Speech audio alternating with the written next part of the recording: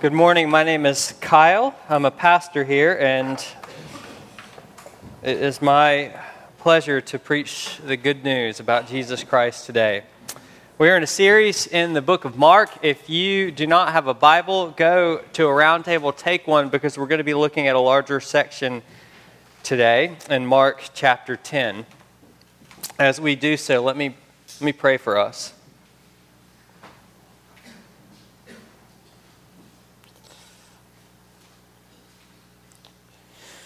Your word is truth and your word is life. Please, Lord,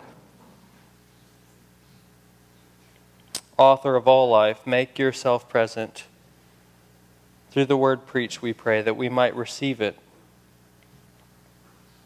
and live.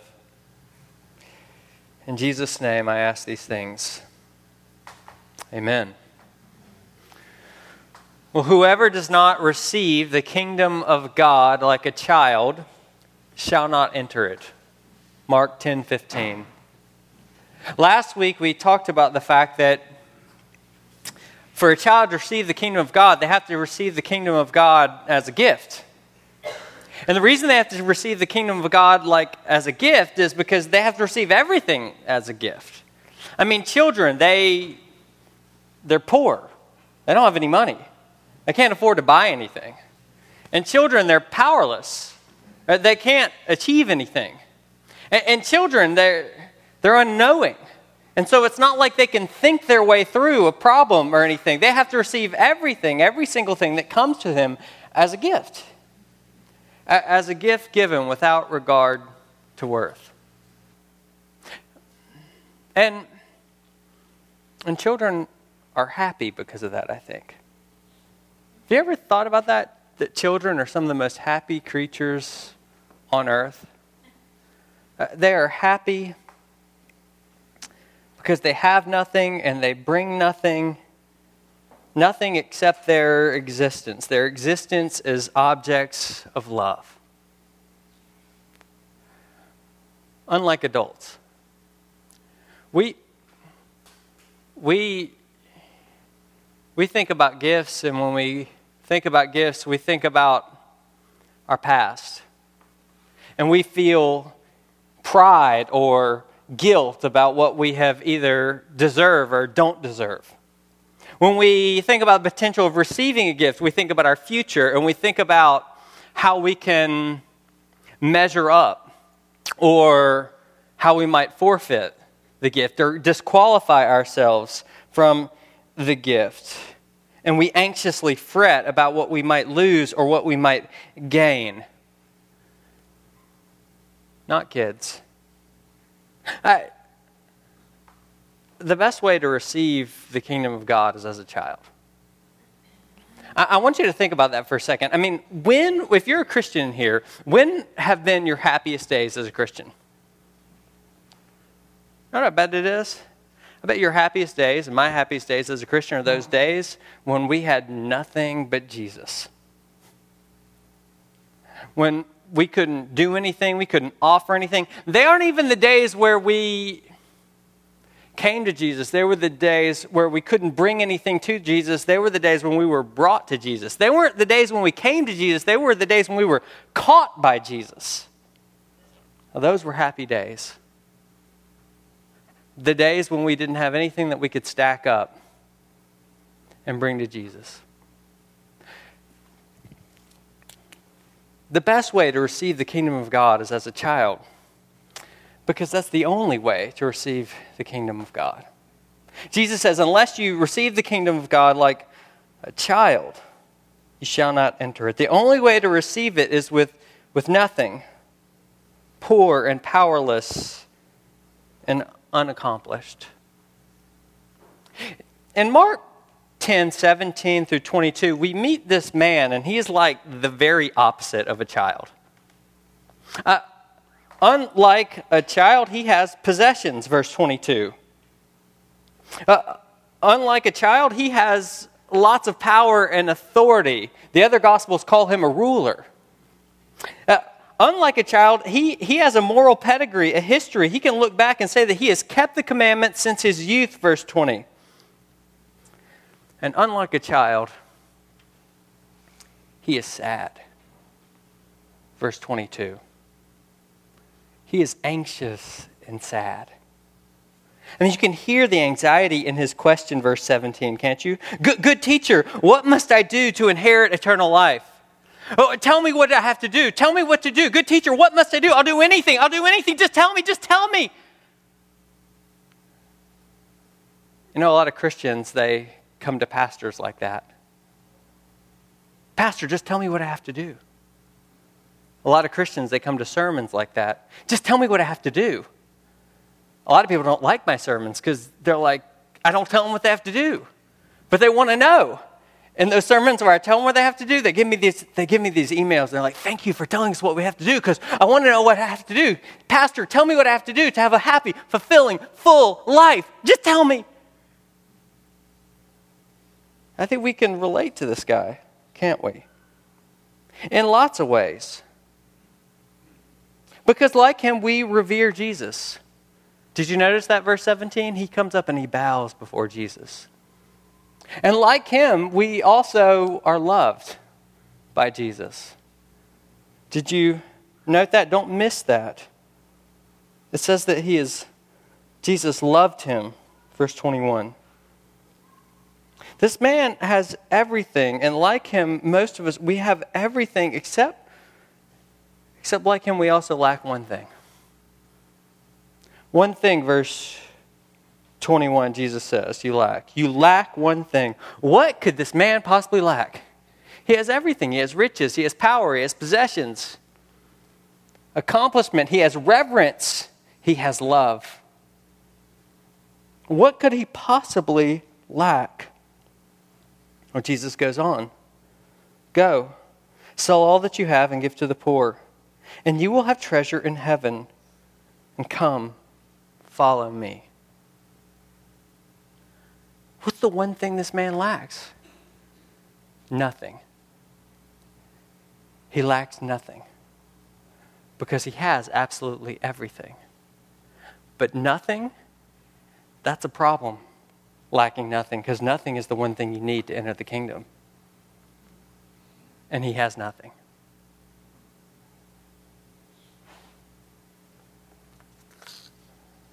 You know, I've always wanted to fly first class, especially when I was living in England. And I had a lot of hope that I would fly first class because I kept hearing these stories from all my friends who would fly back and they would get bumped up to first class. Now, I had dreamed about first class, and then they told me what first class on an international flight was like. And let me just say, the reality was better.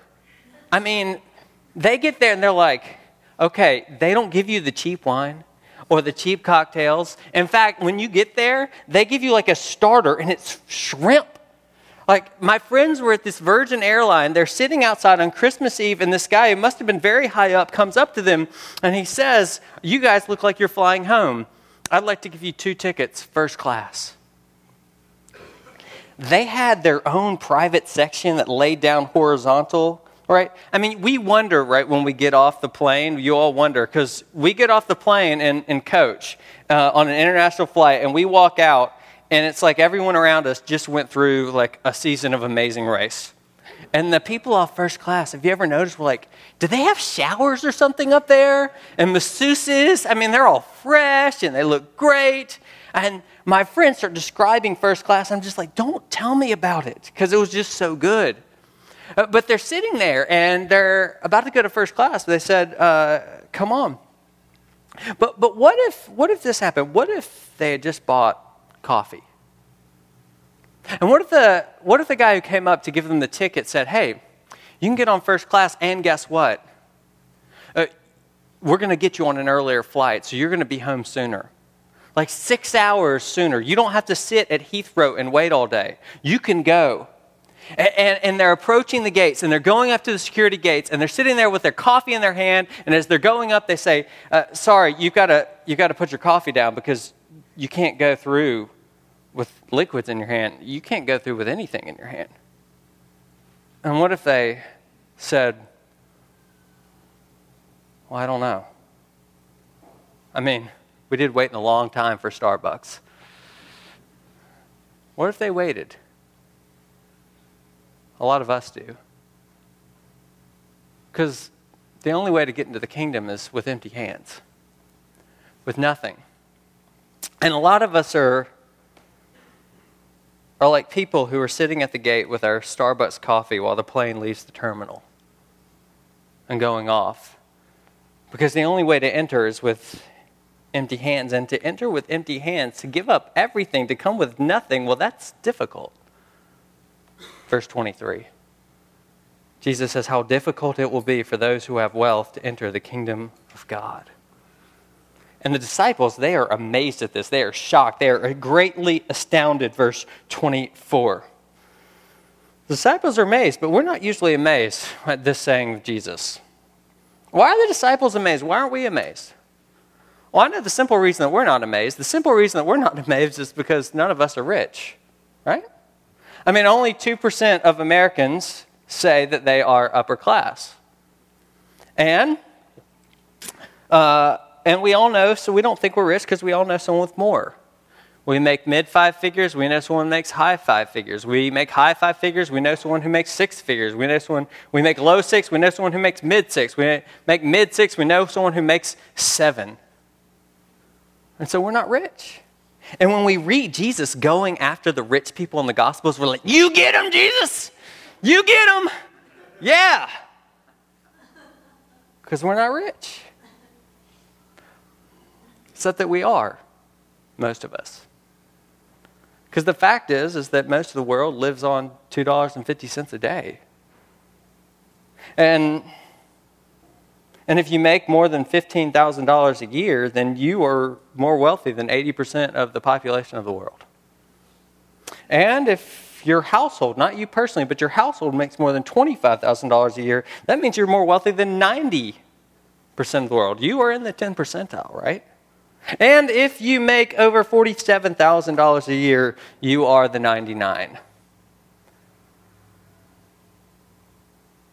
So how difficult it will be for a middle-class American to enter the kingdom of God. It's easier, Jesus says in verse 25, for a camel to go through the eye of a needle than for a rich person to enter the kingdom of God. And the disciples are amazed. But I don't think the disciples are amazed because they were rich. And the disciples, most of them, they had left everything to follow Jesus. That's what Peter's going to go on to say. Why were they amazed? Well, I think they're amazed because they come from a culture where wealth is the undisputable, sure sign of God's favor and blessing. They come from a culture where if you have wealth, and that means that you are blessed by God, you are favored by God, and so it just doesn't make any sense to say someone that is favored by God and blessed by God is going to have a hard time getting into the kingdom, does it? And so to understand the disciples' amazement, I think we need to think, what are the things that we think are indisputable blessings of God? Well, I don't know that we're that far off from their culture. The other day I was sitting on the playground. I do that sometimes. I have a 6-year-old, that's why. And I heard some other fathers, and they were there at the playground, and they were talking. And one of them says, yeah, my wife works, but she really doesn't have to. She just does it because she wants to. She does really well for herself. And besides, I've done well with my money, and so we could really retire. And then he said this line, we are blessed. We think about health and wealth and prosperity as blessings from God, right? And we should. And they are. And we think about a good marriage as a blessing from God, and we think about having responsible children as a blessing from God, and a fulfilling job as a blessing from God, and professional opportunities, these are blessings from God, and especially an influential ministry for one who is gifted, well, they are blessed by God. They have His favor. And they do. So if we want to understand the disciples' amazement, then maybe we should picture Jesus saying this. How hard it is for someone who is comfortable to enter the kingdom of God. How hard it is for someone who is healthy to enter the kingdom of God. How hard it is for someone with a good marriage to enter the kingdom of God. How hard it is for someone with a satisfying job to enter the kingdom of God. How hard it is for someone with an influential ministry to enter the kingdom of God. How hard it is for Tim Keller and John Piper and John MacArthur and Chuck Swindoll and Charles Stanley. How hard it is for them to enter the kingdom of God. And now we get why the disciples are amazed and astounded. Why would Jesus say that? Why would Jesus say that these people that are so obviously blessed, so obviously have God's favor, why would he say that it's difficult for them to enter the kingdom? Because when Jesus says that in order to enter the kingdom you have to come with nothing, he means nothing. Like really. He means that you can't come with your power or your wealth or your privilege. He means that the only way that you can come is with empty hands. And that's why verse 24 says how difficult it is to enter the kingdom of God. Not how difficult it is for a rich person. Notice that? How difficult it is for anyone. Verse 24, to enter the kingdom. It's like as difficult as a camel going through an eye of a needle. I would imagine that if you were wealthy enough, you could create a big needle and you could elevate a camel and you could suspend a camel in the air and you might even could drop a camel through the eye of a needle. I mean, if you had enough money and enough brain power, enough ingenuity, and enough resources, and you worked really hard at it and planned for a long time, you could probably get a camel through the eye of a needle, couldn't you? You know, some people think that when Jesus says this, he's talking about a city gate, that the needle is a city gate. And he's saying that the needle is a low, small gate, and they called it a needle. And what Jesus is saying is that camels could get through the needle, but they had to get really low, and they had to squeeze through. In other words, what Jesus is saying is like, if a camel worked really, really hard, if a camel had enough resources and enough willpower, then a camel could get through the eye of a needle. It's possible. It's just possible, but it's really, really hard. I think that's exactly what the rich young ruler wanted to hear. I think that's what a lot of us want to hear. Just tell me what to do, Jesus. Just tell me what to bring. Just tell me what I lack. What do I lack? What must I do? What knowledge, skill, wealth, willpower? What do I lack? You lack nothing. You lack poverty. You lack powerlessness. You lack empty hands. That's what some of you lack. See, some of you, the thing that's keeping you from the kingdom and keeping you from Jesus, it's not the curse of God, it's the blessing of God. It's the gifts of God. It's influential ministries and good things in life. And all those good things in life are keeping you from the kingdom. Because you can't bring those things to the kingdom to get into the kingdom. And you're stumbling over them. Like Israel stumbled over their blessings. Others of you, maybe some of the same people, you're going through an experience of tremendous trial and loss right now. And you feel like you've had one thing taken away from you after another. For some of you, it's ministries, ministry opportunities. For some of you, it's jobs, professional careers. For some of you, it's relationships. And it's one thing after another, and it is just so hard and so painful. And you wonder, what is God doing in the midst of all this trial and loss? Listen, I don't know what God is doing. And I'm not going to hazard to say for certain what God is doing in your life. But I know what he might be doing. He could be preparing you to receive the kingdom. Like he was preparing the disciples to receive the kingdom. Did you notice in verse 24 what Jesus says? He says, children. Children, how difficult it is to enter the kingdom of God. He calls his disciples children. Now, why would he call his disciples children? I mean, that's kind of demeaning, right? I mean, children, they can't do anything. They can't bring anything. They're unknowing. I mean, to call the disciples children, that's like offensive. It's demeaning. Exactly. It is graciously demeaning. Because unless one receives the kingdom of God as a child, they cannot enter it. And so Jesus says to his disciples, children. And Peter, he begins to get it. Did you notice that? Look in verse 28, he says, see, we have left everything and followed you. It's like Peter, the lights start to go on. And he's like, wait, Lord, we've left everything. We have nothing. We're poor. We're powerless. We have nothing. And we followed you and we're following you. And so we're like children. We're like those children. That's exactly right, Peter. And Jesus responds in verse 29, and he said, truly I say to you, there is no one who has left house or brother or sisters or mother or father or children or lands for my sake and for the gospel, who will not receive 100-fold now in this time, houses and brothers and sisters and mothers, children and lands with persecutions, and in the age to come eternal life. But, Peter, but, many who are first will be last, and the last will be first. Look, Jesus, we're the first. We're the first to leave everything and follow you. We're the first to have nothing. Isn't that something? You know, you can turn your nothing into something.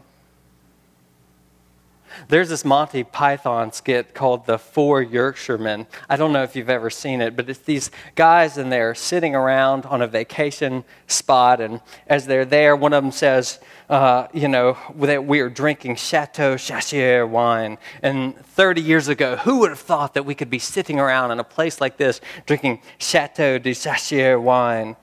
And he says, in them days, we'd be glad to have the price of a cup of tea. Another one says, cold tea. Another one says, without milk or sugar. Another one goes, or tea. In a filthy crack cup. We never used to have a cup. We used to drink out of rolled toilet paper, rolled up newspaper. We used to live in a tiny old house with big holes in the roof. Another says, house? You used to live in a house? You were lucky enough to live in a house? We used to live in one room, all 126 of us, with no furniture. Another one says, you were lucky enough to have a room? We used to live in a corridor. Well, then when I say house, it was actually more a hole in the ground. But it was a house to us. Well, we were evicted from our hole in the ground, and we had to go live in a lake. You were lucky enough to have a lake? There were 160 of us living in a small shoebox in the middle of the road. You had a cardboard box? You were lucky enough to have a cardboard box? We lived for 3 months in a brown paper bag in a septic tank.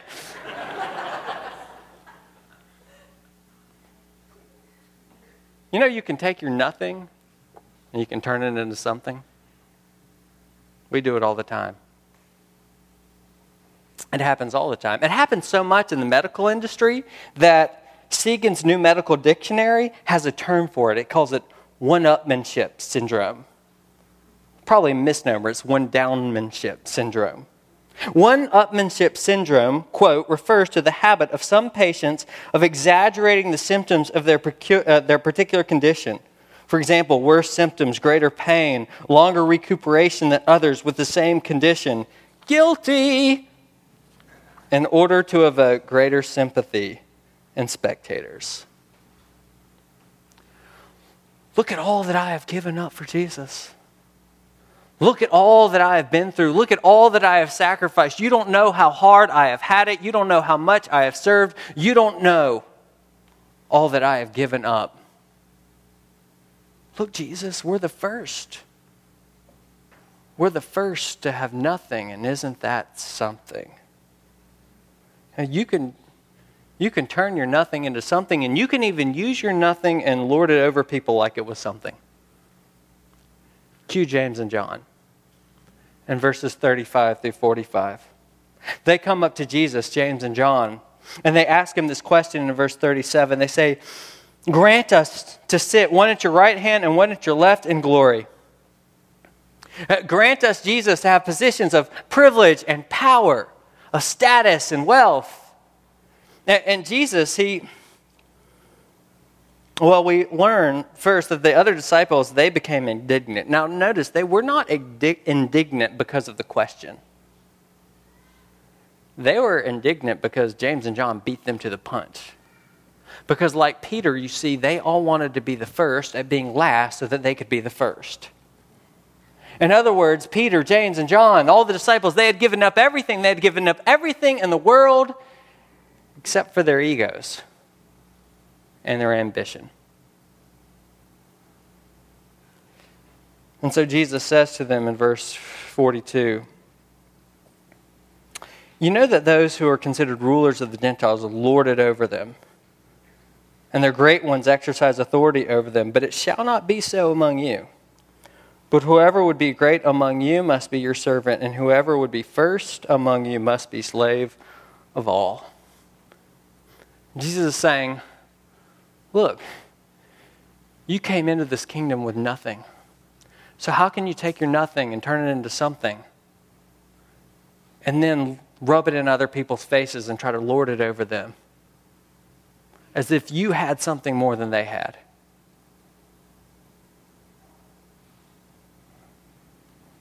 I mean, this is challenging. This is a predicament because if you have to come into the kingdom with nothing, powerless and poor, and you can't bring anything with you, and if even your nothing we are likely to turn into a something, then how can anyone enter the kingdom of God?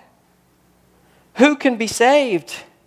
Who can be saved? Verse 27. That's what the disciples ask. Who can be saved if you can't come with your intellect, or if you can't come with your power, if you can't come with your privilege, if you can't come with any of these things, and you even can't come with your nothing, because then you might turn your nothing into something, then who can be saved? You know who can be saved?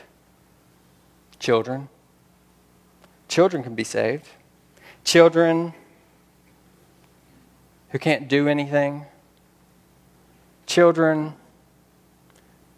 who can't think their way into the kingdom. Children who can't buy their way into the kingdom. Children who can't look to their status and their accomplishments. Children who have nothing but the love of God and the audacity to receive that love without hesitation. Children who wouldn't even dream that their nothing was something, because most of them don't even realize that they have nothing.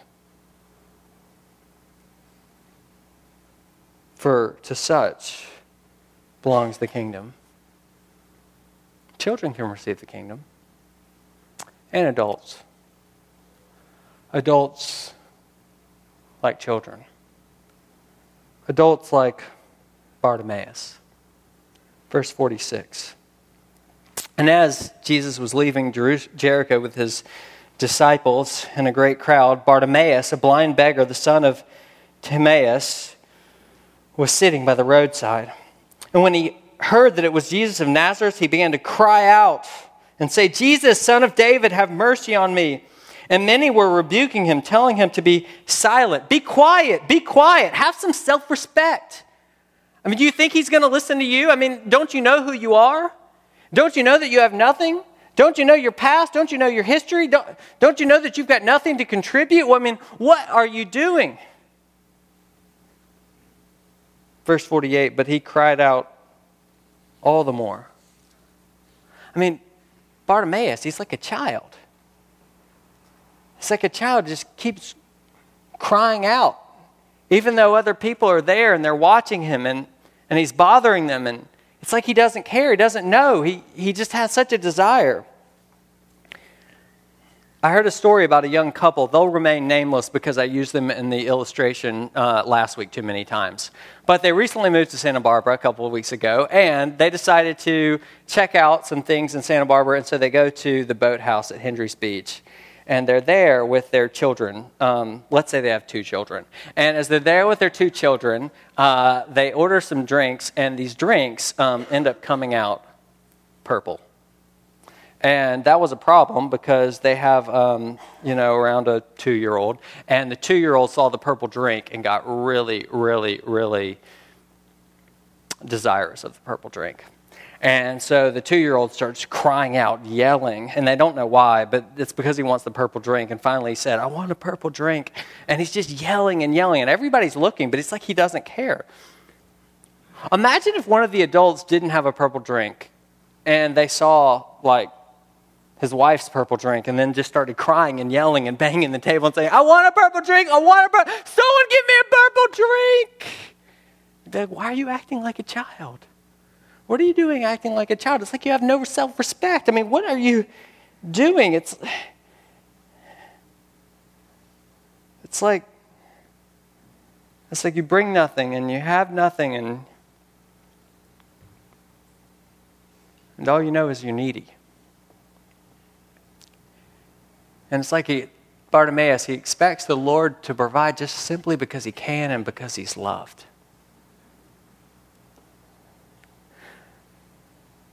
Verse 49, Jesus stopped and said, call him. And they called the blind man, saying to him, take heart, get up. He is calling you. And throwing off his cloak, he sprang up and he came to Jesus. He came to Jesus with nothing. Not even his cloak. Did you notice that? The one thing that he had, he left behind. The cloak, which was his something, he left behind, and he came with nothing, like a child. And Jesus said to him, verse 51, what do you want me to do for you?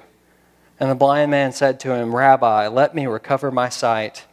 And Jesus said to him, go your way. Your faith has made you well. Your faith has made you well. Well, isn't that something? His faith? Is that the one thing that we need to have? Faith? Is his faith the one thing that he brings and contributes to this equation? Is that the one thing? Is that the something? Many people, I think it is. Many people turn our faith into something. But then it's not the faith that the Bible is talking about, or the faith that Jesus is talking about. Now, the faith that Jesus is talking about, the faith that the Bible is talking about, is the faith that is a disposition of someone who recognizes that they have no capital, financial or symbolic. The faith that Jesus is talking about, biblical faith, is a faith that is the posture of someone who's not looking inside of themselves, but looking somewhere else for worth and value.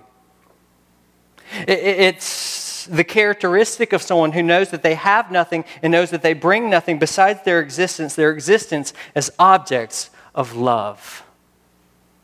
For God so loved the world that he gave his only begotten Son. That's faith. And it's nothing. And so who can be saved? Well, children can be saved. And beggars can be saved. Beggars like Bartimaeus.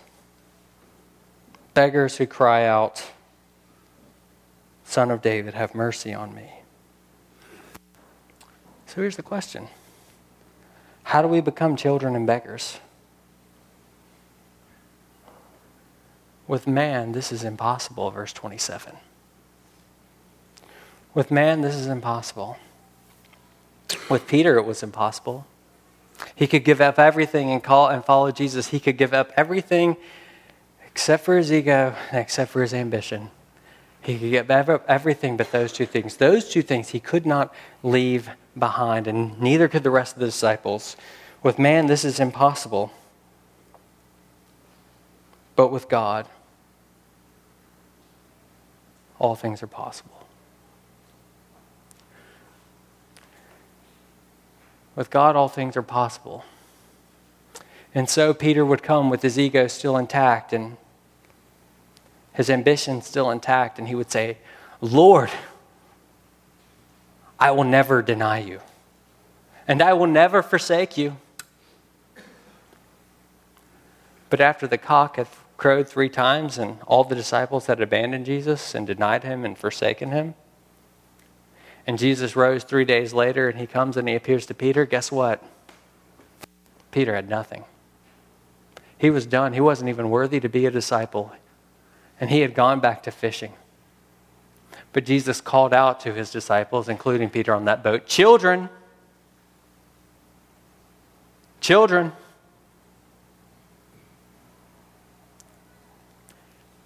And then Peter had been broken down to the point where he had nothing.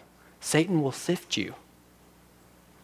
Jesus said, but I have prayed for you. I have prayed for you so that you will go through the eye of the needle. And you will come out the other side. Come out the other side with nothing so that you are ready to receive everything. Feed my sheep. With man, this is impossible, but not with God, for all things are possible with God. With God who makes a way out of no way. All things are possible with God who brings things into existence which did not exist. All things are possible with God who calls life out of death. All things are possible with God who can empty our hands in order to fill them. All things are possible with God who can make beggars and children of us all. And so I leave you in his merciful hands. Amen.